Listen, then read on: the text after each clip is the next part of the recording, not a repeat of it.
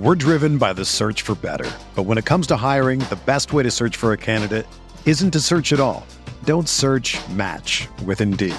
Indeed is your matching and hiring platform with over 350 million global monthly visitors, according to Indeed data, and a matching engine that helps you find quality candidates fast. Ditch the busy work. Use Indeed for scheduling, screening, and messaging so you can connect with candidates faster. Leveraging over 140 million qualifications and preferences every day, Indeed's matching engine is constantly learning from your preferences, so the more you use Indeed, the better it gets. Join more than 3.5 million businesses worldwide that use Indeed to hire great talent fast. And listeners of this show will get a $75 sponsored job credit to get your jobs more visibility at Indeed.com/Blue Wire. Just go to Indeed.com/Blue Wire right now and support our show by saying that you heard about Indeed on this podcast. That's Indeed.com/Blue Wire. Terms and conditions apply. Need to hire? You need Indeed. This podcast episode is brought to you by Coors Light. These days, everything is go, go, go. It's nonstop hustle all the time. Work, friends, family, expect you to be on 24/7. Well, sometimes you just need to reach for a Coors Light because it's made to chill. Coors Light is cold lagered, cold filtered, and cold packaged. It's as crisp and refreshing as the Colorado Rockies. It is literally made to chill. Coors Light is the one I choose when I need to unwind. So when you want to hit reset, reach for the beer that's made to chill. Get Coors Light in the new look delivered straight to your door with Drizzly or Instacart. Celebrate responsibly. Coors Brewing Company, Golden, Colorado. I'm Chene Ogwumike. I'm Lisa Leslie, and we're very excited to tell you about our new podcast with Blue Wire, Front and Center. Lisa and I are breaking down what's going on in our lives, in the world, and keeping it 100. We're also learning from amazing guests as well, like Emmanuel Acho. People that show love to me, I forever got their back. Vivica A. Fox. If the foundation isn't right, then the rest of it's going to go wrong from there. And more. Subscribe to Front and Center today.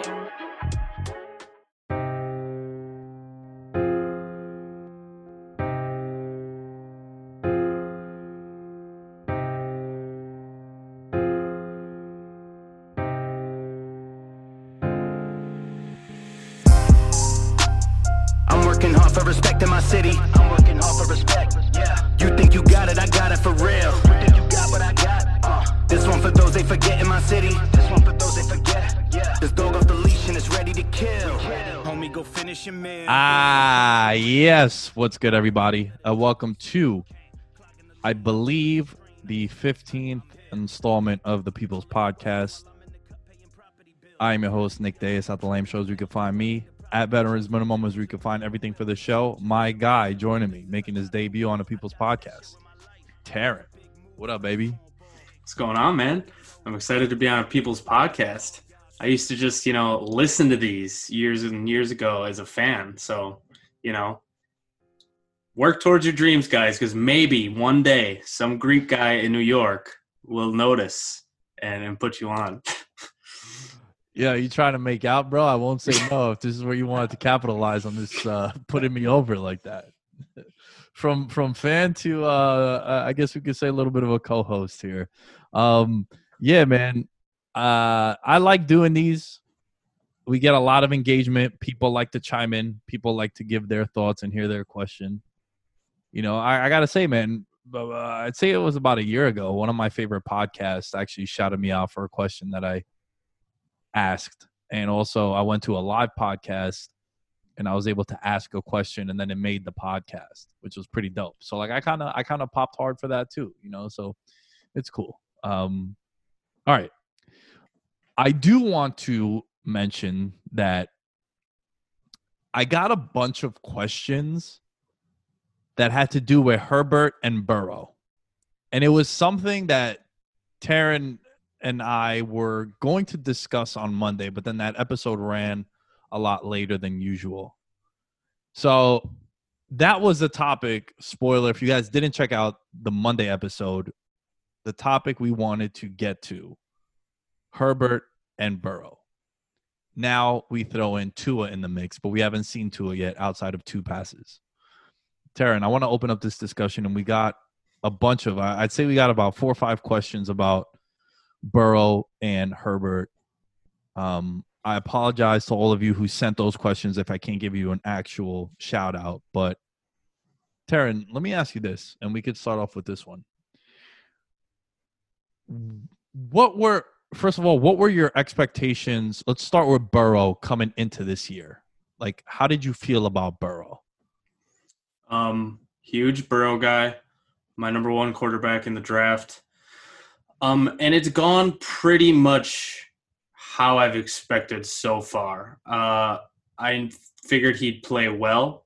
I figured he'd play pretty well for a rookie even, largely due to the age and the experience that he's already had. But he's on kind of a shitbag team. So I also didn't think he was going to light the world on fire and all of a sudden have a first-year starter like Patrick Mahomes type year. So I'd say it's gone pretty much as expected. Yeah, that's fair. I kind of felt the same way.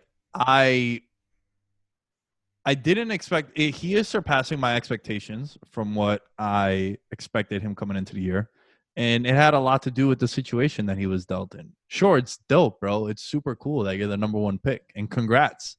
But you're also going more times than not, unless there's rare situations where there's a trade up or, you just get lucky, right? Like you acquire a draft pick from some team and then all of a sudden that draft pick becomes a better pick than you expected. You see it a lot more, Taryn, in the NBA, right? The Golden State Warriors had a down season because their backcourt got hurt.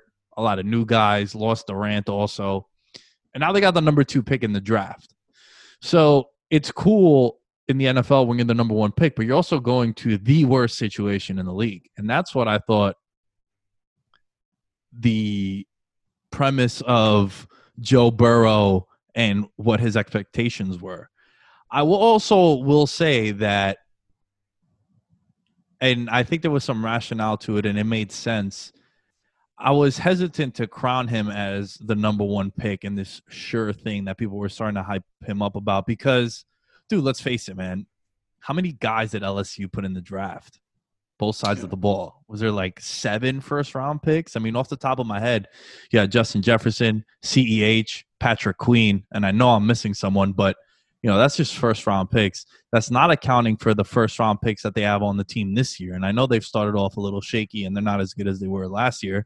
Well, shit, that's what happens when you get all these draft picks to go into the draft. The kid that Cleveland took who tore his Achilles, Del Pitt, the safety. So that's where I was with Burrow coming in. And he's pretty much playing with he has some weapons that are interesting. Like T. Higgins is becoming a problem. Tyler Boyd is a problem. Mixon, it's whatever. I'm not a Mixon guy. AJ Green, I thought he was dust, and now he's leading the team in targets the last 2 weeks. So that's how I felt about Joe Burrow. I will say that I watched a lot of Justin Herbert because I wanted Justin Herbert really bad when the Giants took Daniel Jones. Remember, Justin Herbert elected to go back to college. There's some reports that his brother was going to Oregon and he wanted to play with his brother. So I was high on Herbert because I also got to watch him, right? Like I'm watching a lot of Clemson, a lot of Trevor Lawrence. Now I'm watching some Justin Fields because the Giants are in contention for a top 3 draft pick. So I was very high on Herbert. I didn't expect this, right? But I like what I see from both guys. I am leaning more towards Herbert.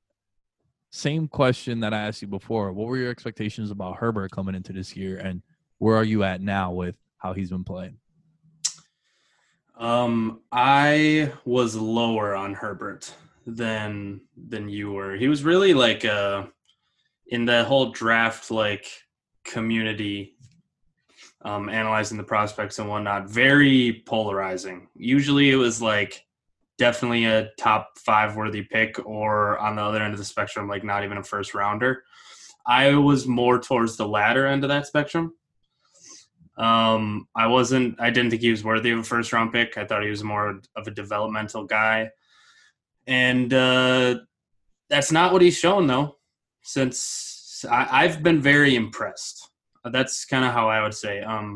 obviously, given what I just said of, you know, how I evaluated him coming out, this is not what I was expecting. Where Burrow, this seems a little bit chalk to me, how I would have guessed it was going to go. He has definitely exceeded my expectations so far. Yeah, and I think that's fair. I think he also exceeded the expectations for the Chargers, who wanted him to be just a 1 or 2 game guy. And then eventually they were just like, yeah, you know what, Tyrod, look, I know it's crazy what went down, but we can't go back to you, bro. We can't go back to you. And I remember I made a joke saying how you should go bet Anthony Lynn to be the first coach fired after Herbert did what he did against the Chiefs, and then that week after. And he said that, oh, you know what? Let's maybe consider Tyrod Taylor. It's like, what? How can you see that guy? How can you see Herbert being thrown in? And I was watching him on Colin Cowherd's show. He was being interviewed. And he said, like, dude, I had no idea. I was just hyping up the offense. And then they're like, yo, you're starting. They're like, he's like, for real? He's like, yeah, you're starting. And it's like, oh, shit, I'm going up against Pat Mahomes in my first start. And you know what, Taryn? This is why I still have a soft spot for Jared Goff. It's not a comparison between the two. It's the comparison that I'm about to make is for the situation. Bro, I saw Goff go toe-to-toe with Breeze and with Mahomes on Monday Night Football. And it's like, that's the kind of quarterback that I want, right? I always would use your guy Rodgers in this comparison with Alex Smith, Kirk Cousins. It's like, yo, it's dope when you have Kirk Cousins, Alex Smith, Ryan Tannehill. Maybe not Ryan Tannehill now, but like Miami Ryan Tannehill. It's cool. It's solid. You know, you have some stability there until you play a big dog. Until daddy steps on the field and it's like, yo, you know what? There's levels to this shit. And you would see it all the time. So Herbert, to me, looks the part, acts the part, and I think he is the part. I like it. I guess I'll just put it this way. Like, if you had a team, all other things equal, which of these two guys would you rather have? So, wow, that's a great question. They're both pretty mobile. They both could. They're not statues, which I like. Number one. Number two, I would say Herbert has the stronger of the two arm. He has the strong. Wow, that was a terrible sentence. He has the stronger arm of the two. Jesus Christ. Would you agree? Oh yeah, by a mile. He's got a cannon. Yeah, and then I would say Burrow seems to be more accurate, though. Herbert is throwing bombs downfield, and outside of Keenan Allen, bro, I would say that the Bengals have more talented offensive pieces. Really? Yeah, I would think so. Higgins, AJ Green the last 2 weeks, Boyd, right? But I'm kind of scratching off Boyd and Allen, and not that they're the same. I would give, obviously, significant boost to Allen, but, you know, Mike Williams hasn't really been there week in, week out. Hunter Henry is really touchdown or bust, and he's a top 7 to 8 tight end in the league. Who would I rather have? I think I'd rather have Herbert. It's kind of what I guessed you would say. If I got asked this question like 6 weeks ago, I would probably laugh at whoever asked, to be fair.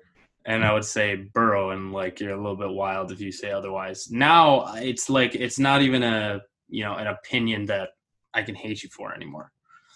I still think I lean Burrow. I fall on the other side of that just because I try to go back to things that have proven predictive for me in the past, like sample size, for example. There's more. I've seen more from Burrow, including college, that I like over Herbert so far. And also, there's like a couple things when you dive deep into the numbers, if you want to go to the nerd side of it. Yeah, let's do it.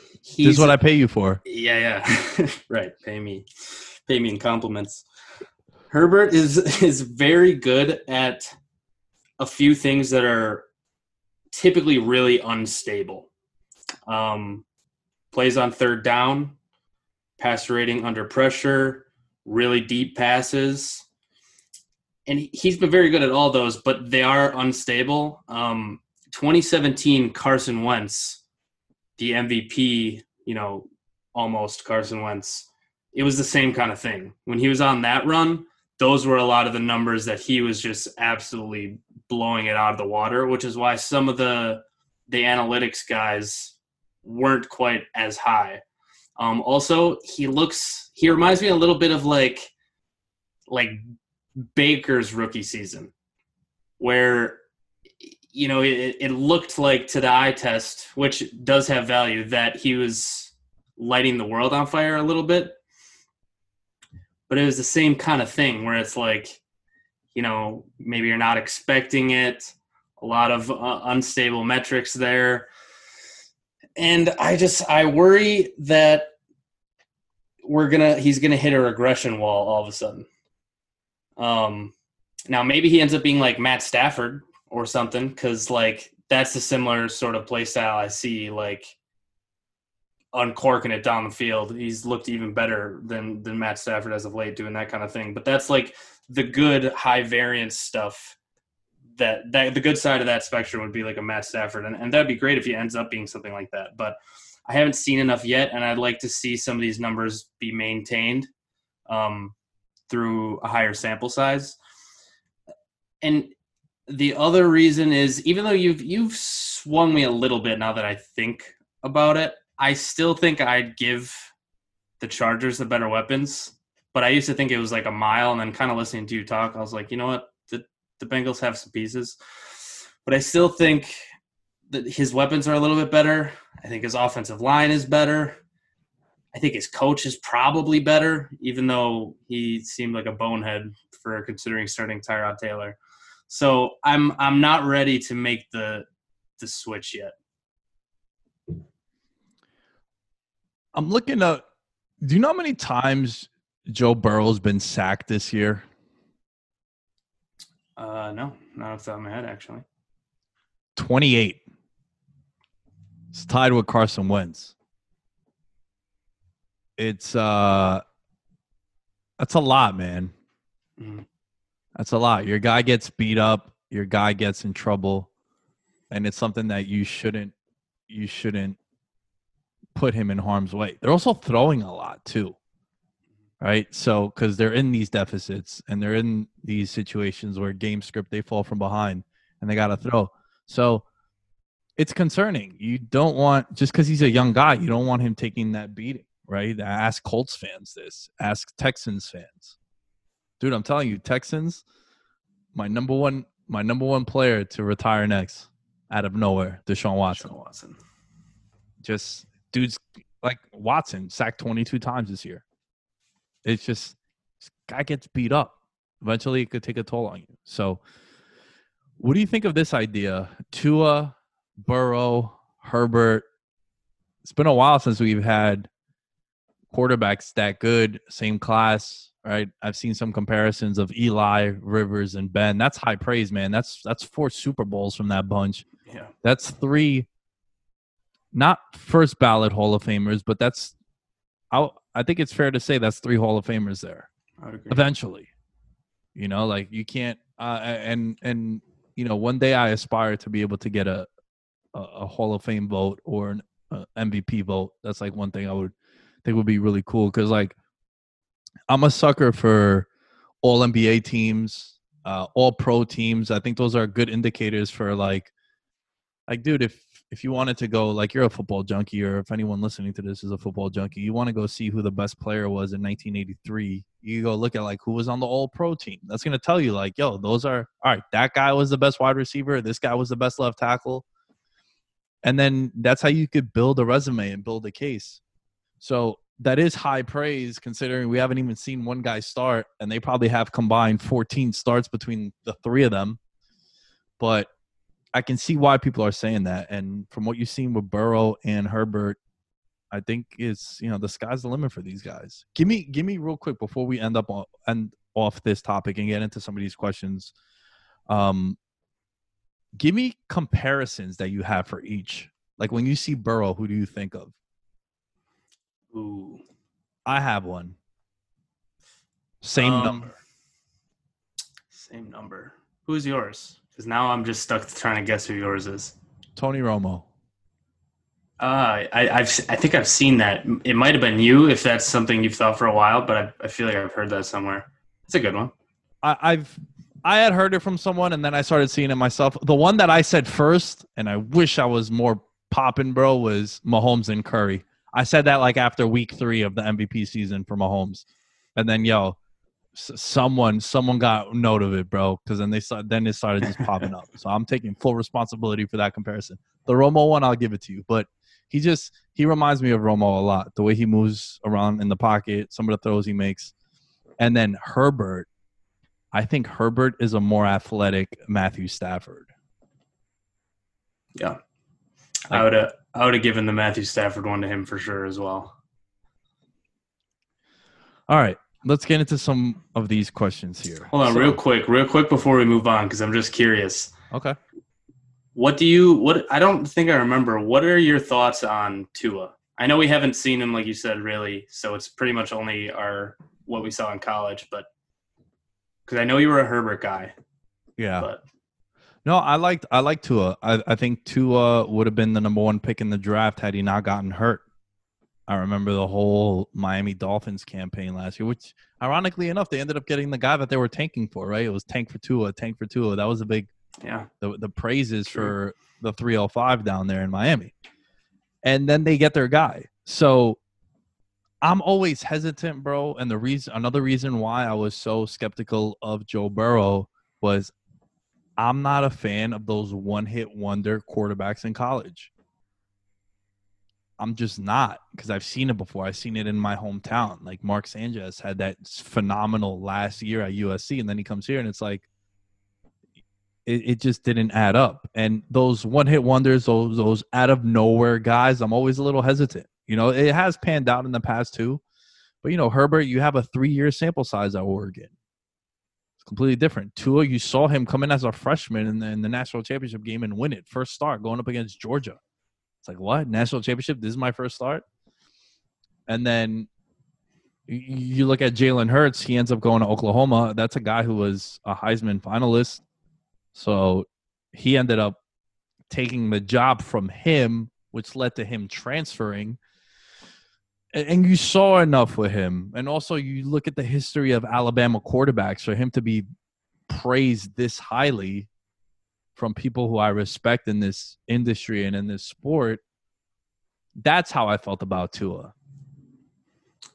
Yeah, pretty much in the same boat. He at least would have been my number 1 QB if it wasn't for that injury. Like, he was balling out pretty much just like Joe Burrow was, except that, it's maybe not as exciting of a story or whatever, but he also did the same thing the year before. And like you said, came in as a freshman in the national championship.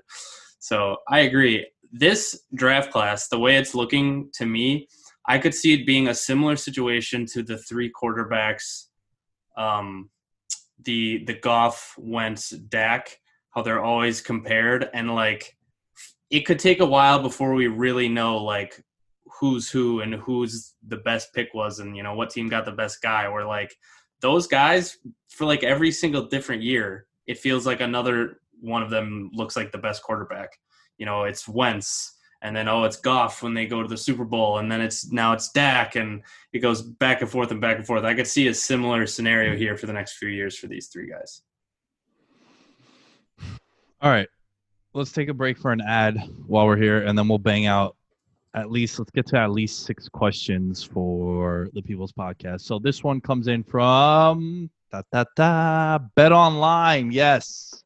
Football is back in full swing. You might not be at a game this year, but you can still be in on the action at Bet Online. Bet Online is going the extra mile to make sure you can get in on every possible chance to win this season, from game spreads and totals to team, player, and coaching props. Bet Online gives you more options to wager than anywhere else. If you get in on their season opening bonuses today and start off wagering on wins, division, and championship futures all day, every day. Head to Bet Online today and take advantage of all the great sign-up bonuses. Don't forget to use the promo code BLUEWIRE at betonline.ag. Bet Online, your online sportsbook experts. And while we're here, let's get this one out the way too, Taryn. Indeed. Even though sports had a break, your businesses didn't. You have to keep moving, and that makes hiring more important than ever before. Indeed is here to help. Indeed.com is the #1 job site in the world because Indeed gets you the best people fast. And they made sure in this email, Taryn, that the fast is not only bold, but it's slanted. Oof. Must be real fast. That's setting the tone right there. You know what I'm saying? That's eye contact. Eye contact. I knew you were There you coming go. with that. You know what I'm saying? We're on the same page. You only pay for what you need. You can pause your account at any time, and there are no long-term contracts. Plus, Indeed provides powerful tools to make your search that much easier, like sponsored jobs, which are shown to be 3.5 times more likely to result in a hire. Right now, Indeed is offering our listeners a $75 free credit to boost your job posts, which means more quality candidates will see it fast. Taryn, once again, slanted and in bold. Setting the tone, eye contact. Try Indeed out with a free $75 credit at Indeed.com/BlueWires. This is their best offer available anywhere. Terms and conditions apply. Offer valid through December 31st. And folks, that's how you pay the bills. Okay, Taryn. This question right here comes in from Prodigy237 on Twitter. Do you think Tannehill and Henry are the best QB running back duo in the league right now, heading into week 8?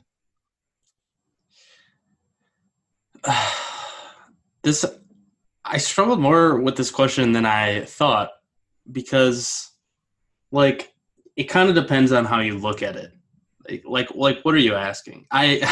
I'm such a geek. Like, I have a hard time putting weight into the running back position. So are we just looking at it like, you rank your QBs, you rank your running backs, who are the highest two of each of those numbers on your rankings, regardless of, like, value? Is that, like, how you would interpret this probably? Or are you saying, like, you know what I mean? No, I hear you. I didn't think of it that way, but I like the way you interpret that. I feel like that's the way you should. And again, right. I would say that that's all subjective to what you think, because you might have Henry higher than I do, and then I might have Tannehill higher than you do. So I think that's fair. When I saw this question, and shouts to Prodigy for sending that question, I saw it as the pairing together, how they mesh and how productive they are. And to that, I think it's Rodgers and Aaron Jones. So that's my answer. I know Jones hasn't really played every single game, and he's, they've sort of rested him in certain spots. Like there was that spot against the Falcons where I know a lot of people, my buddy Ralph, who's in our yearly league, he has Aaron Jones. And poor guy, he's like 4th in points for, and he's like 2 and 5. He's miserable. But he's like, yo, what the fuck? Why is Aaron Jones on the sideline? And it's like, dude, Jamal Williams always plays over him in the 2-minute offense. And it just so happened that it was his, they sort of do every 2 drives. Jones will sit 1 drive, and then it'll be like to Jamal Williams. And it just so happened that it kind of overlapped, right? Jamal Williams was in on that, it was his turn to get his touches and his snap count. And then there was a turnover, and then they're in the 2-minute drill. And it's like he just doubled up. So that's why at the end of that first half, Taryn, and I know you as a Packer fan, you were watching this closely. You're like, yo, what the fuck happened to Aaron Jones? I know I went to Twitter, and I'm like, yo, is he hurt? Is he hurt? Coolest thing about Twitter, bro, when you're watching a game and you don't know where a player went, you get it before Michelle Tafoya could come up on the screen. Yeah, so to answer the initial question, I would go with Rodgers and Aaron Jones, the Aaron boys. But I don't think Henry and Tannehill are outside of my top 5. I'm not going to list the 5, but it just off the top, I feel like they're in that top 5. Where would you say? Yeah, I think they're in there. The funny thing about this, so now even after hearing you talk about it, that's like, I think depending on how you look at this question, I have legitimately 3 different answers. The way that you interpreted it, I would agree it's either it's either Aaron Rodgers and Aaron Jones or Breeze Kamara, just because, like, for going off of how they mesh, that whole offense, I feel like now is, okay, I'm going to pass this to you behind the line of scrimmage and please make something happen, because that's about all we got. And they work really well together, their play styles, and he's really important. But I think if I was just like the way I had originally said I would interpret it, if I'm just ranking each of these positions and then like taking the average, the number, probably I think Tannehill, Henry would end up being my number one, because Aaron Rodgers and Aaron Jones would be close, but otherwise, like, who else do you look at? Mahomes and CEH. Obviously, Mahomes is higher than Tannehill, but I think just from a numbers gap, that gap is smaller than Henry to CEH sort of thing. So if you really take in both positions without actually like weighting the QB higher, I think I'd probably put Tannehill, Henry number one. Yeah. Yeah, that's fair. I agree with you on that. Yeah, the combination of both is how you would have to rank it. Okay, this question comes in from D. Gibb, my guy DG. What would be your next stadium to visit or watch a game in if you could pick one post-quarantine? Any sport. It's a hell of a question. Well, I mean, football is my thing, so it's good. It's going to be, a football stadium. And one of my bucket list items actually is to visit every stadium before I die. And just off the top of my head, don't go to Washington, by the way. It sucks. It's the worst. Dude, we went to Washington, Cleveland, bro, a couple years ago when RG3 got traded or signed with the Cleveland Browns, and it was like a week 3 game. I remember Terrell Pryor went off against Washington. I'm not exaggerating, bro. Not exaggerating one bit. You know how, like, Hey Arnold – were you a Hey Arnold guy? I was not a Hey Arnold guy. All right, first of all, that's terrible. That's the greatest cartoon. I knew that was coming. That's all right, crazy. Number 2, there's an episode in Hey Arnold where he goes to a baseball game, and his seat is right behind the pillar. Mm-hmm. There were seats like that. I think I've heard you talk about this. And me and Ahmed had seats that were behind that pillar because we're like, yo, lower level seats for $30? Yeah. Gotta get them. And then luckily the stadium didn't sell out, and we kind of just like were able to maneuver our way and sat next to Josh. But yeah, make it 31 of 32 stadiums. Don't go with that one. Oh, maybe just for the laughs, because it's, they're named the football team. I'll still keep that one on there just to tie the whole vibe together of that organization. But I think just off the top of my head, like Foxborough right away. Just because I've always been a Patriots guy, being a football fan, like respecting what they've done, whether it's Belichick, Tom Brady, and all of that. That one's up there. And then MetLife is also up there for me. Just because I know, but still, I mean, there's history there. You know what I hate about MetLife, bro? MetLife was being built at the same time that Jerry World was being built. That would be my choice. I want to go there. I want to go to I'm a moron. The Vegas Stadium. I mean, for other reasons also, let's be honest. Yeah. But, SoCal, that new stadium that the Rams and Chargers are playing in, like those are like ninth wonders of the world. Those shits are crazy. And Jerry World was like cost, I think, the same amount of money as MetLife did. And MetLife is the most generic franchise starting in Madden stadium ever, bro. It is mad vanilla. It is missionary sex only. It sucks. It's the worst. I hate every second of it. I hate going there. It's just like there's nothing cool about it, like at all. Like every stadium has something that it's known for. You know what I'm saying? Like Arizona, their turf is not turf, first of all. It's grass that gets rolled into the stadium. Did you know that? Mm-hmm.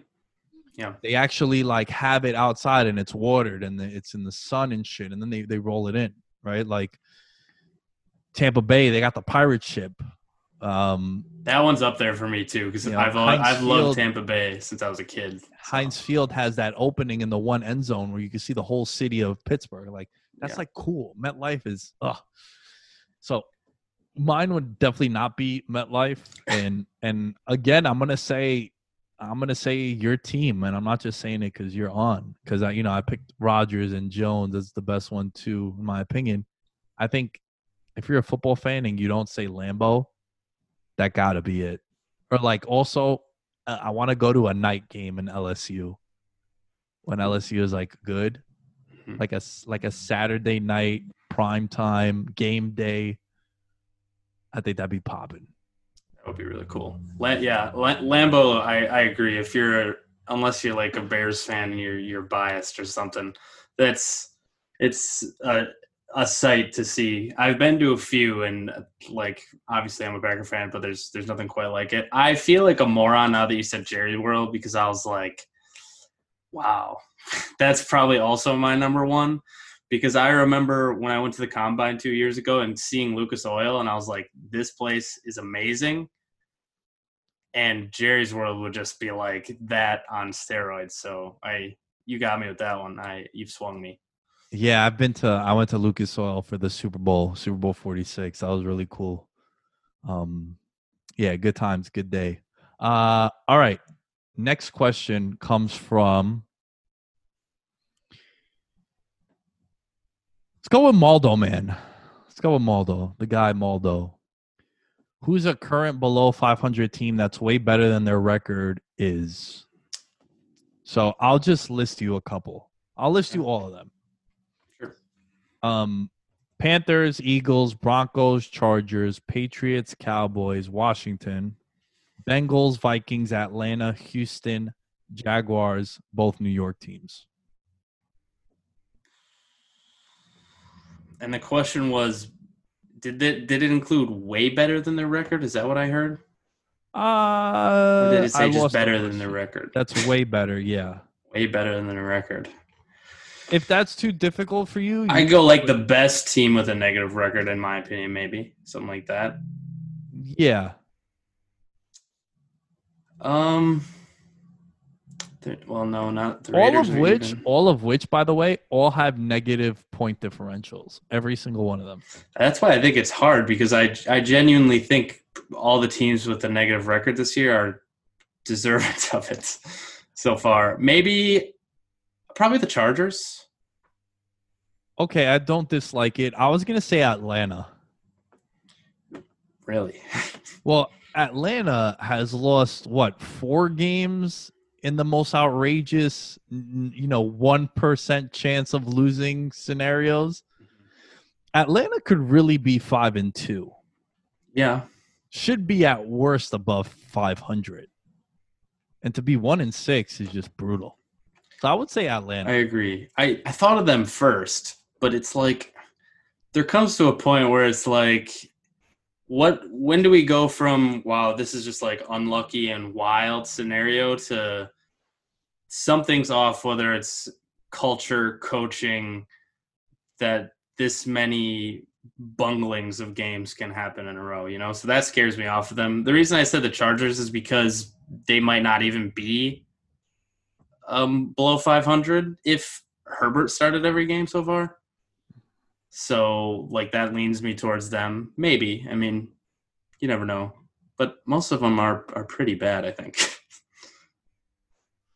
Next question comes from Sean Rush. He asks, who do you think is the most complete team in the NFL right now? Offense, defense, and special teams included. The Tampa Bay Buccaneers would be mine. Huh. Yeah, it's hard to argue that one. I'm going to go with a little bit of a homer pick. Oh, your Steelers, maybe? My Steelers, baby. Yeah. I'm going with it. I need something to root for. 12-1 to win the Super Bowl. I'm thinking of maybe throwing a nice little Benjamin so I can have some action. Mm-hmm. But I would say Pittsburgh. Okay. Defense, both. I think. You know what? Now that I think of it, that would be a really interesting Super Bowl matchup, and kind of looking at the same teams, right? Would you say? I see where that's coming from. there's like, I think just the way that the offense works. You know what? Yeah, actually, they're very, very similar. I would say Tampa Bay now with AB revenge too, going up against Pitt, right? That'd be a storyline for 2 weeks. In the Super Bowl. Whew. Yo, think about it. I would say the Bucs have the better defense. Sorry. I would say the Bucs have the better offense. Especially with AB coming in now. I would say Pittsburgh has the better defense. And it's probably a tie in special teams. So I think that would be the team that I would say is the most complete. Pittsburgh for me and Tampa Bay for you. Yeah, I see that. I think what gives me the edge on the Bucs is I think Pittsburgh's defense probably is a little bit better, but I think the Bucs would have an easier time with some of the powerhouse teams because of the way that their defense gets things done. I think they're better from a coverage standpoint, and Pittsburgh's better from a pass rush standpoint. So, like, I think the Buccaneers on defense have an easier time against the Chiefs, for example. You know, that's the offense you would use as the gold standard. But otherwise, like, I agree. Pittsburgh might be a little bit different. I just like the areas where the Bucs are strong, and then special teams probably a wash. Bucs offense a little bit better. That would be a hell of a matchup. Also, wouldn't be surprised if it was the matchup, like, at all. If you told me today, like, someone came back from the future and they're like, "Hey, it's Bucs Steelers," I'd be like, "Yeah, that makes sense." Man, my head's spinning now. I want to go see what kind of odds I could get for this to be the matchup. That's one of my favorite bets to make, dude. Super Bowl matchup prop. Meaning who's going to be the finalist. Doesn't matter who wins, but like who's going to be the finalist. And you could always find some good numbers on that. That could be anywhere from like 25 to 35 to 1. You know, $1 wins you $35. That's a hell of a payout on something like that. Okay. Next question comes from Bernsey. If you had to, we're told, wow, and my English is bad, you think. Look at this spell. Like, Bernsey, what the fuck? What is this? I'm pretty sure he's a Bears fan. It makes sense. Yeah. I mean, look, you watch Trubisky all these years and you get rattled. Basically, what he's asking, Taryn, is you can only pick 3 sports to watch for the rest of your life. Which ones are you picking? And you can't watch any other sports. You are completely blinded to it. I have one question before I answer. It's sports, right? Not leagues. So, like, I'm obviously going to say football. I don't think that's a spoiler. Does that include college football and the NFL? Is that how we're doing this? Or are we doing, like, leagues? Based on this question, I think he wants to say leagues. Yeah, that's kind of what I figured as well. But you could go with sport. Sport makes it easier for me because football, number one, that's easy. The other 2, I would probably do, I guess, MMA because if we're doing actual sport, and I could watch the UFC, and then basketball. Oh, you know what? Yeah, basketball. I almost threw hockey in there just now. I almost replaced it. I have been really into hockey lately, and I think part of the problem is so many of the VM fans from Canada. They're all talking about it all the time, and it's interesting and it's fun to watch. So and then there's soccer. That's a hard ass question, dude. I will say that the Discord, the VM Discord, the hockey one is always pumping the most. It's always the craziest one. Okay, for me it would be NFL. I could do without college. I could do without college football. Coming from a dude who born and raised in New York City, should be totally understandable that that's the case with no college sports team around and going to a Division III school. I'd say NFL, definitely MMA. Like, MMA has become, dude, it's become my favorite sport to go watch in person. The event, a UFC card, I can't recommend this enough. you're gonna pay like $200-300 for a seat, but you're gonna be there 6 hours, bro. Yep. And it's a festival. Like it's dope. I was talking to one of my friends because I do jujitsu with her, and she's like, "Yo, I've never been to an MMA card." I was like, "Yo, you should go with your brother because her brother trains with us also." I was like, "Yo, you should go, and you're gonna be there for 5-6 hours. You need to go use the bathroom. You don't need to like, oh my God, I'm going to miss something." They space it out enough time. Even if there's a knockout, you want to go get something to eat, want to go get a beer, whatever, concessions, you have time. It's like chill. It's dope. I love it. So I would say MMA, football, and then I'd have to go with soccer. Yeah. Soccer is my first love. Football is my main bitch. Yo, since you mentioned that, somehow, some way, I think an idea is whenever we finally link up, we got to go to a card. Because that's one of the reasons I haven't gone. Aside from living in Wisconsin, I don't have a single person around me that's an MMA fan. So I'd be paying that to go by myself, which wouldn't be the end of the world, but it's, a different experience if you're going with at least one guy, versus going alone to something like that. Nah, I feel you, man. I feel you for sure. My friends and I, we go to all the cards that are in the tri-state area. We even went to Boston. That's not really tri-state, but like if it's within 3 hours, we go. I went to Rochester last March or April. It was in the springtime, but yeah, it's dope, man. I can't recommend it enough. That and hockey might be my two favorite sports to go watch in person. Love hockey in person. TV, it could be a little, it could be a little rough, but in person, it's my favorite. All right, let's get to 2 more questions.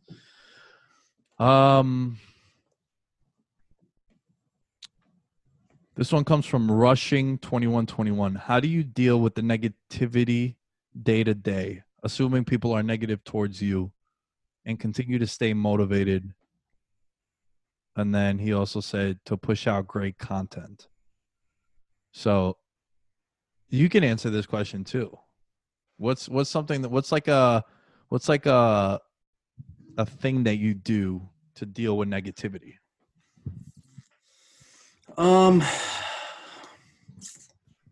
I probably don't have as much to deal with in that regard as you do. But, anytime you're in some sort of like industry where you're throwing out your opinions, it happens. Like on Twitter, is a big one. That sort of stuff happens all the time. I think just having some self-awareness, like if you have a really good idea of who you are and understanding that what these people, whoever they are, usually just, no profile picture people on Twitter, whatever they say or think about you is not actually who you are. That'd probably be the number one thing, on top of surrounding yourself with people that are, they're actually in your corner.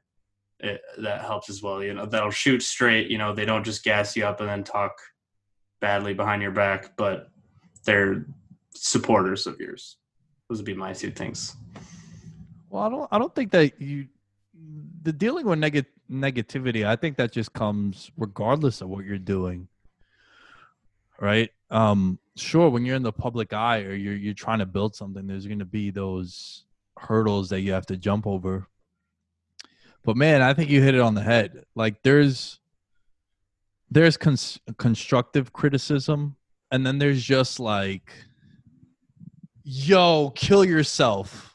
And it's like, all right, fucking Chad from wherever the fuck. Like, that's not helpful, right? Like, I completely ignore that.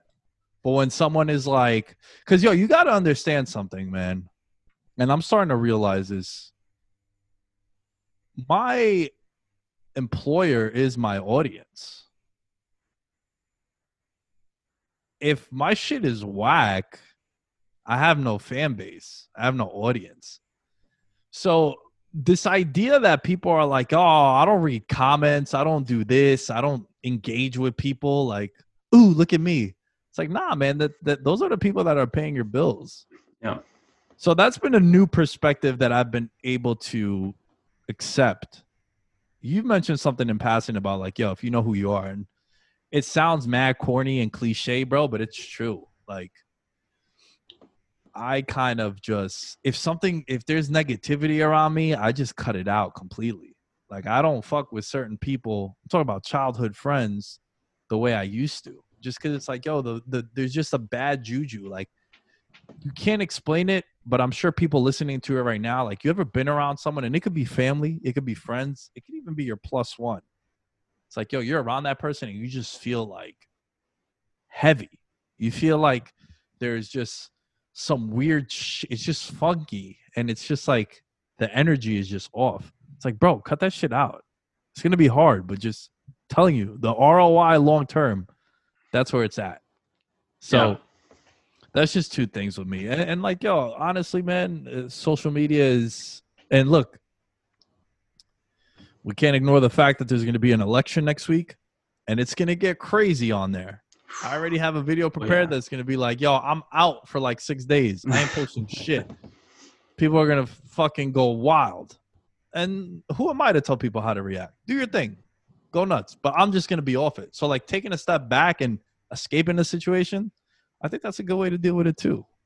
So, and as far as staying motivated, to answer your question, Rushing, I really don't want to work, bro. Like,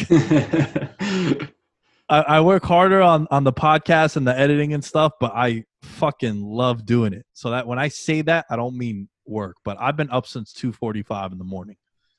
I'm going to take a nap immediately after I hang up on Taryn on the Zoom call, and I'm waking up at 3:30 to continue the rest of my day. So I don't want to do that anymore. So that's how I stay motivated. All right. Let's get to one more question. I'm trying to look at ones on Discord. All right, let's do two questions. One's going to be I guess a personal one, and then the other one is going to be a sports one.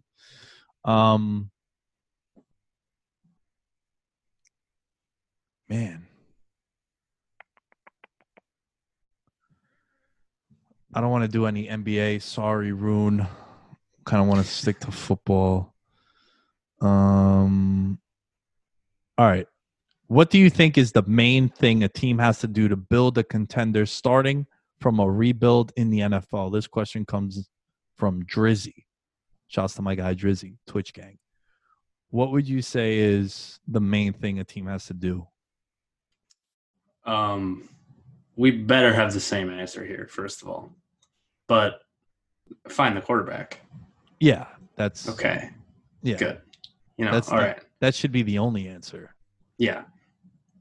Anything other than that is just getting too cute. Yeah, it's just a little ridiculous, to be honest. It's the most valuable position in sports, as one Nick the Lamb has said many times before. Yeah, man. And look, it's you don't know what it's like to have one until you have one. I mean, two back-to-back. Right? You've had Brett Favre and then Rodgers with like a couple of sprinkles of like these morons stepping in because of injury. But primarily for 30 years, you've had two guys. Yep. It's out of control to be able to have that kind of luxury. It does a lot for your franchise. But yeah, the main thing in a rebuild is finding a quarterback. I always say this. You find the quarterback, you protect him, and you go after theirs. Theirs meaning their quarterback. That's the best way to build a team. But I will say, Taryn, I think the one thing that's changed with me is I'm starting to value outside position players a lot more than I did in the past, whether it's corners or whether it's wide receivers. And it's hard for you to be watching this first 2-month stretch of the NFL with some of these young guys getting these stallions on the outside and not realizing how helpful that is. Yeah. That's one of the things that I think, and like you said, you're coming around, but we obviously have the same, the first point, which is finding the quarterback. I also used to be on the other side of that, but lately, like over the last probably 2 years, I've pretty much hit a full 180. This is not popular amongst football, circles for the most part, but I would say after the quarterback, like receivers and corners, I'm building from the outside in. And the reason is, I think, because, and this is up for, it's a big debate on both sides of the ball. I think I'll just start with offense, for example. I think you're better off with, say, elite wideouts or above average wideouts, whatever, good, however you want to say it, and an average offensive line than you are with a great offensive line and like average wide receivers. And I look at it the same way on the other side of the ball with the corners and the D-line. I'm not against the logic for it. I think it makes sense. I like it. It makes a lot of sense, right? Like if you have above average skill players, that you could change your scheme around. You could do things to run shorter routes to protect your quarterback from a weak offensive line. So, yeah, to answer the question initially, it's definitely quarterback. All right, last question, and then we'll wrap this one up. Thank you all for sending in your questions. Remember, members of the Discord, you guys get higher priority since you guys are patrons over people on Instagram and on Twitter. I got about one each from Instagram and Twitter, and the rest are coming in from Patreon members. What's been your biggest obstacle that you've had to overcome during the pandemic, both the lockdown and now where it's still somewhat different depending on where you live? And how do you feel you did overcoming it? Ooh, that's a great question. I've been saying for a while, for me, I think the biggest obstacle is going to be a lot different than what most people's are, because my life has not really changed. Ever since the beginning, it's at my day job, we're considered essential. So I never stopped working, and I'm like pretty introverted. Like, dude, I watch a lot of football. And some other sports. I play video games, I'm on the Warzone grind. Other than that, I'm not a big go out party guy. So my life really didn't change that much. So for me, the biggest obstacle is like being able to walk in other people's shoes and really understand what was going on. Especially for all the different, like now I've got friends from all over the place because of how we are online, and just being able to understand what they're going through, to be able to take it seriously. Not that I didn't take it seriously before, but, for a lot of it early in the year when it's like everyone was really struggling, it's hard to wrap your mind around when your life hasn't changed. Like mine really didn't much at all. Both my parents were still working.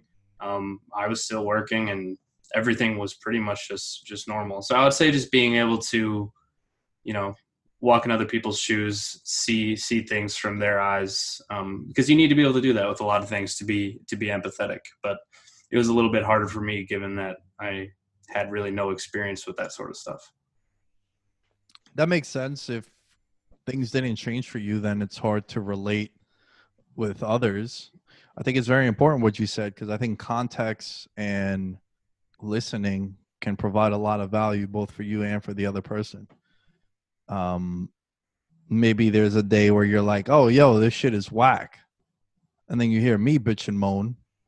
You're like, damn, yo, fucking, I just got off the phone with Nick and he's in a worse spot than I am. So maybe my shit isn't that bad. You're also right in the sense that where you're from has everything to do with it. I mean, for me, the one thing I struggled with initially was jiu-jitsu. I fucking fell in love. I'm in love with that thing, man. That's all. Bro, I can't stress this enough. I hate working out now. Like lifting, I don't want to lift. I don't want to squat. I don't want to bench press. I'll do some curls. Curls get the girls. You know what I'm saying? But that's about it. I want to learn like a new skill, a martial art. And I feel like I've changed doing so. Like I feel more confident. Like I was already confident, but now I feel like even more like even keeled. I feel more calmer. I approach situations different, conversations different. Because, if someone act up, they get put in a triangle, you know what I'm saying? But that really killed me at first, bro. I was like, fuck, dude, when am I going to be able to do this? And I got over it by I've ran a lot. I've ran 350 miles since April 1st. A lot of miles. To me, it's a lot because I've never ran that much. So it averages out to about 20 miles a week, roughly. So I've been keeping busy, like running, like I'll run to the bank and back. That's about 3 miles. Then I'll do I ran 10 miles on Saturday. I just caught like runner's high after 5 miles, and then I just kept going. So I think keeping yourself busy, right? I say this to people and they don't believe it because VM primarily is a sports show. But the best the show's ever done was during quarantine. There was no sports on for 4 months. But it gave me the luxury to do more interviews, more podcasts and chills, venture out, see what people like, see what people dislike. And you could just tell by the numbers. So it gave me a more definitive idea of what I want, what I always wanted this show to be like, and what it's becoming. So that's how I overcame it. All right, guys, thank you for the questions. Always a pleasure. Taryn, thanks for coming on and sharing your thoughts as well. Where can they find you if they want to contact you? Yeah, of course, man. It was a great time. Appreciate you having me. It was an honor to be here for my first People's Pod. And you can find me on Twitter at Taryn Caravella, TarenCaravella. At The Lamb Show is where you can find me. At Veterans Minimum is where you can find everything for the show. A little bit of housekeeping notes. There's not going to be a Twitch stream for DFS for those of you that tune in on Friday. I'm moving my Twitch stuff. There's literally nothing else in my room right now. Taryn can't see because it's pitch black because there's no lamp anywhere either. But I'm moving all that stuff on Saturday, and I'm spending the first night in my apartment tonight, which I'm super excited about. Yo, so next pod in the new. Yeah, let's go. Yeah, that's awesome. The next pod might not be all lavish and recorded. We might just have to do FaceTime and record, the old school way. But yeah, next week there's going to be a guest coming in already, and it's going to be lit. And that's when the YouTube's going to start. That's when it's going to be takeover season. We're not partaking no more. We're taking over, like Connor said. Thank you all for listening. We'll catch you guys next time. You think you got it, I got it for real. You think you got what I got? You think you got it, I got it for real. You think you got what I got? This one for those they forget in my city. This one for those they forget. Yeah. This dog off the leash and it's ready to kill. Homie, go finish your meal. I'm coming for real. Taking that food right off of your grill. Nikki too ill, can't let it drop on me spill. Clogging the lane, I'm feeling the strain. I'm here for the spot to be filled. Not to be cocky, but all of you watching while I'm in the cut paying property bills. Got it.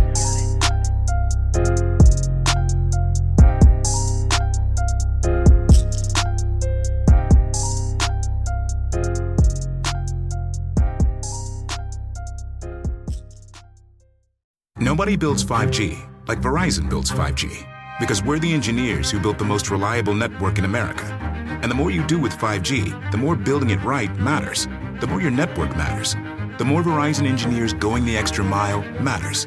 It's us pushing us. It's Verizon versus Verizon. 5G built right from America's most reliable network. Most reliable based on rankings from RootMetrics second half 2020 U.S. report of 3 mobile networks. Results may vary. Award is not an endorsement.